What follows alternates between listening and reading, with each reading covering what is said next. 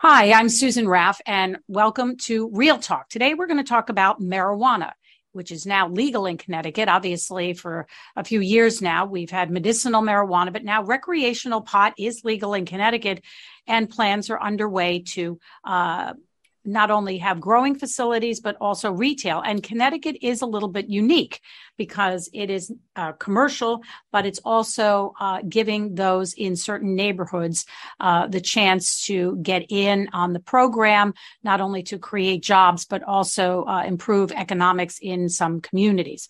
So with that, we want to welcome Adam Wood, who is with the Connecticut Cannabis Chamber of Commerce. Thank you for joining us, Adam. Yeah, thanks, Susan, so much for this opportunity. And it really is an exciting time for the state of Connecticut. This new industry is just getting underway. And the way that the legislature and the governor constructed the program here in Connecticut is to provide a lot of opportunity at the outset for social equity applicants with the goal of really positively impacting some of the communities that were negatively impacted by the war on drugs. And so the state set out and identified a number of those areas across the state, including some of the state's largest cities, such as Bridgeport, Hartford, and New Haven, and basically set forth a policy to provide additional opportunities and for folks in those regions and for those cities. One of the things that on its face, Connecticut Cannabis Chamber of Commerce, I'm a little bit older than you, and I could never have imagined 20 or 30 years ago that we would have a Chamber of Commerce in Connecticut based solely on marijuana. I mean, you have to admit, times have really changed. They have, yeah. And this chamber was really born out of my experience. I was working with a number of other activists on the decriminalization issue for marijuana and on legalizing adult use here in Connecticut on behalf of a group called the Marijuana Policy Project, which is a non-for-profit that does advocacy work on this issue. And in the course of doing that advocacy work, I realized that all of the existing Chamber of Commerces in the state of Connecticut, none of them supported legalization efforts. And that was for a variety of different reasons. Some of them very well-intentioned, like, they represent federal employers like Electric Boat, for instance, who have logistical issues with employees and potential cannabis use and legalization. But most of the chambers were not supportive and didn't support legalization here in Connecticut. And so, and also the needs of this industry are very unique to it. And I think one of the sort of most striking examples I can provide for your audience to understand about the unique challenges of this industry. One of the biggest challenges is banking and finance. And you probably heard that it's really hard for these businesses to bank. Not all banks will do business with, folks in the cannabis industry.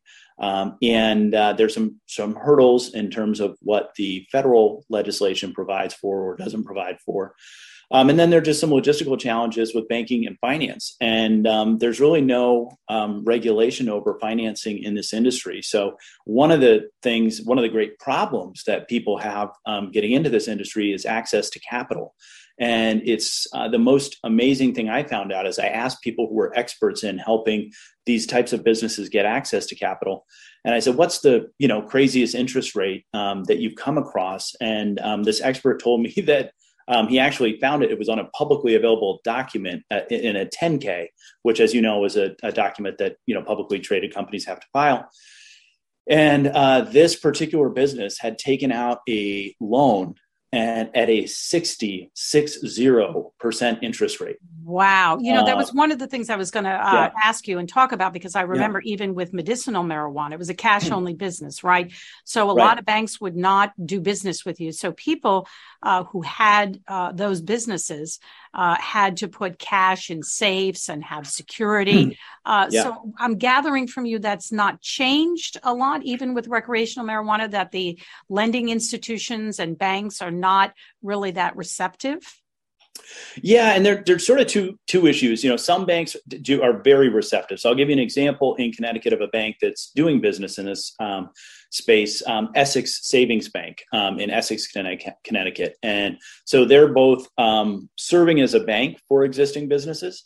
And also helping on the financing end. And there are sort of two separate issues, the financing and the access to capital, and then the actual banking. Some of the larger banks with more of a sort of global or federal footprint shy away from banking with the industry because they fear that their federal charter in some way could be negatively impacted, or they could get, even though there's no evidence of that happening.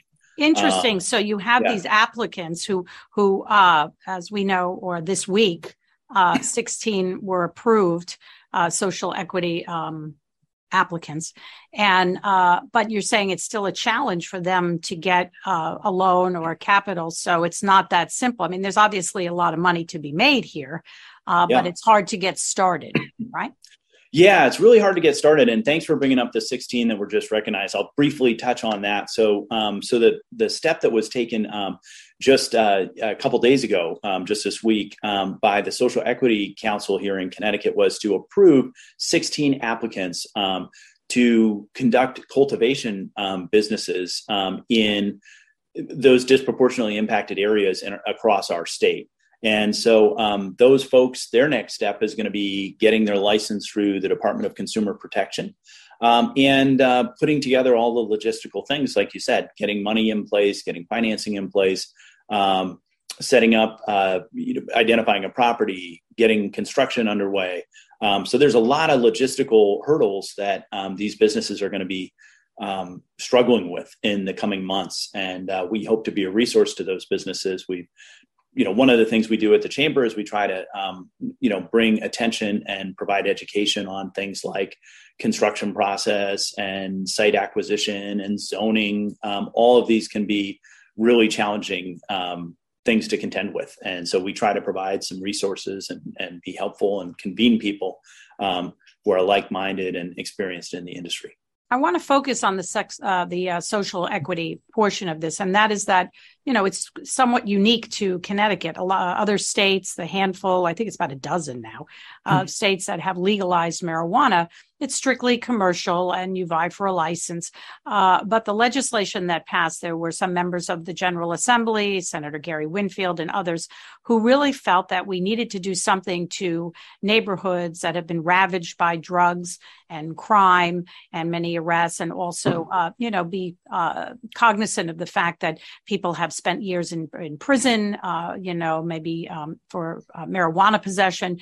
So talk to me about that, how someone can get involved in this, and what are the criteria to be a social equity applicant? Sure. Yeah, that's a great question. And thank you for that. So basically the state put forth a geography that was based on census data and based on those areas that were most disproportionately impacted. And to participate as a social equity applicant, you have to have lived 5 of your last 10 years or 9 of your first 18 years in one of those areas. And again, these are communities in cities like Bridgeport, Hartford, New Haven, Norwalk, Stamford, across our state.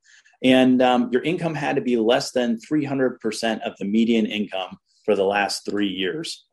That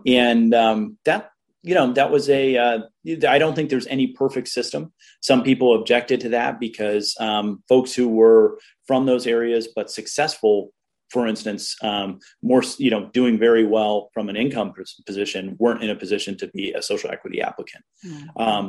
But a lot of people were. And so this provided opportunity for hundreds of thousands of people in our state. And,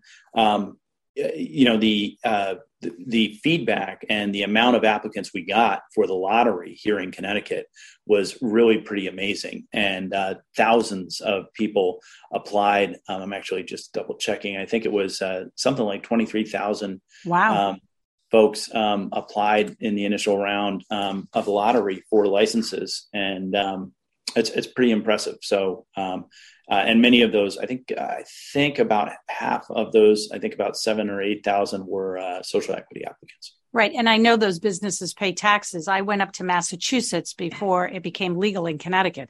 And I think that this one business, which was right over the line in the Springfield area, had already paid that town. And it's obviously based there. And I think Connecticut is also, I mean, a town has to vote, right, to decide whether they want that activity in their town. But I think they had paid almost $800,000 and the year was not even over. So there's property tax money involved. There are jobs involved. So these are good for the economic dynamics of a city, especially if it's distressed, right? Yeah, 100%. There's a portion of the retail tax as well that goes back to the city. But yeah, there are lots of different, there's the property tax, there's the sales tax. There's a lot of different, ways that these communities will benefit. And then there's, for these first 16 successful applicants, they are each paying a fee into the state of Connecticut Social Equity Fund of $3 million. And so that cumulative amount is $48 million that will now go into a fund to help some of these social equity applicants have access to capital in the future. One of the things that I wanted to ask you about was that I know one of the criteria was that you have to, the 50% of the business has to be owned by a social equity applicant, right? What about silent partners and such? Because I would imagine there are a lot of people who want to be in on this. Is that okay, as long as they're not the owner of 50% of that company? Yeah, and it's actually the amount is actually higher. It's 65 for this first round. It's 65% of the business has to be owned and operated, owned and run by a social equity applicant. And this is, in terms of exactly how that criteria was met, this is something that the Social Equity Council debated, and there isn't 100% resolution on. But, there were, as you know, there were 16 applicants that were awarded, and then there was another group of applicants that were not. So 41 different groups applied for this special cultivation license. And out of those 41, 16 were approved. So the remainder were not approved.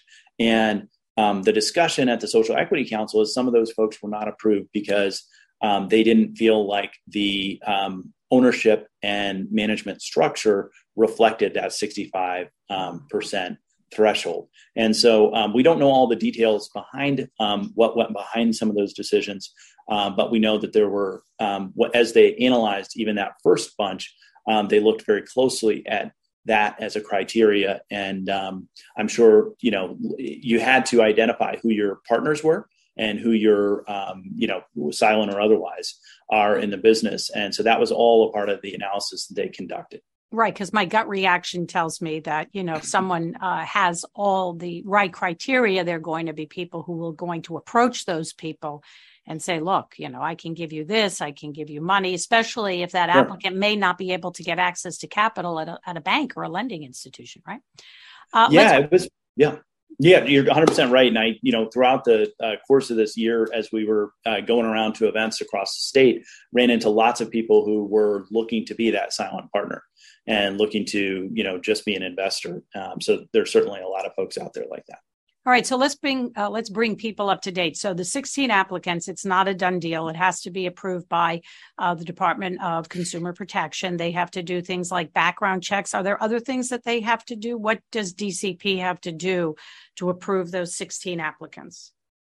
Yeah, that's a great question. I know background check is a part of it. I think they have to, a part of it is also that $3 million fee, which is, as you know, no small amount of money. How much is the fee?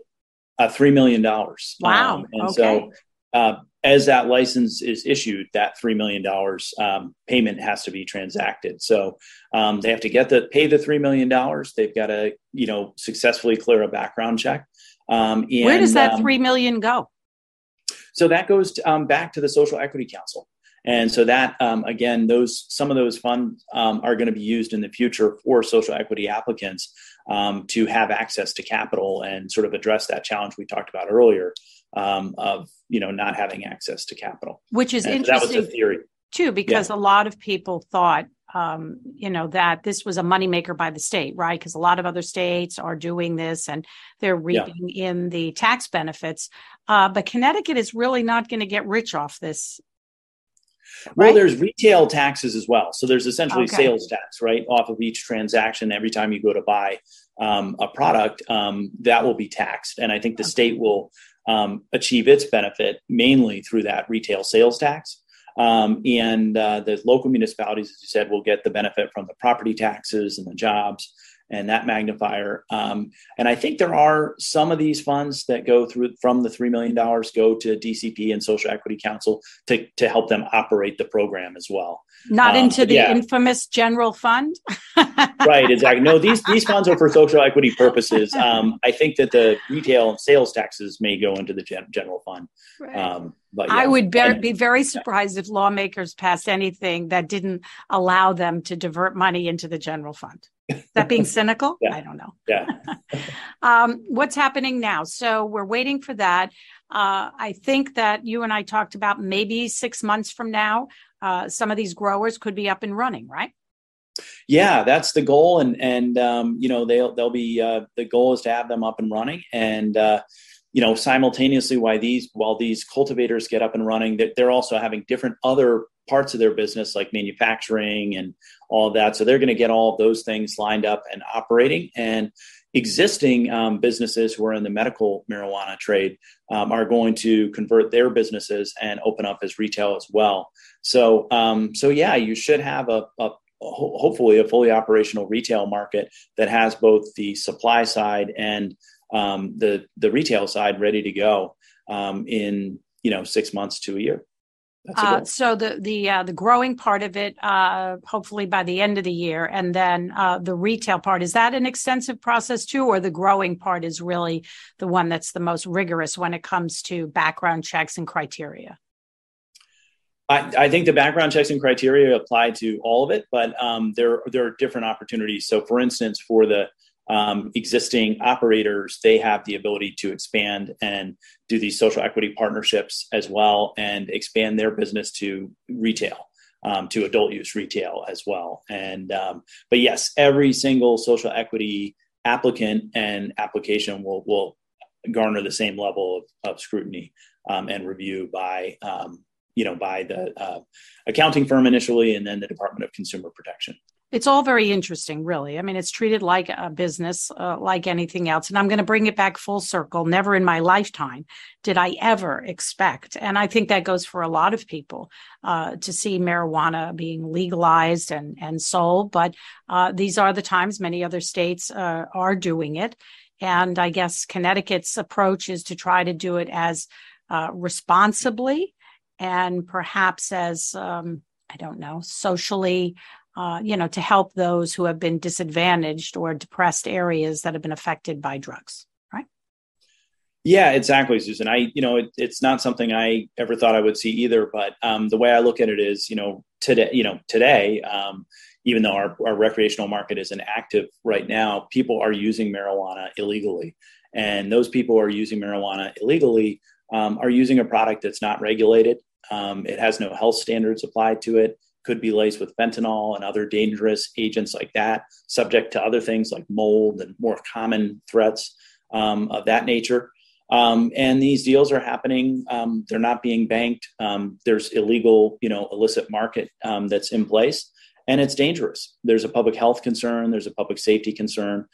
So I think what the state did is they stepped up and they said, this is happening anyway. People in our state are getting this product anyway. Here we could bring meaningful public health and public safety regulation. And in addition, benefit to support that to the state, financial benefit and revenue.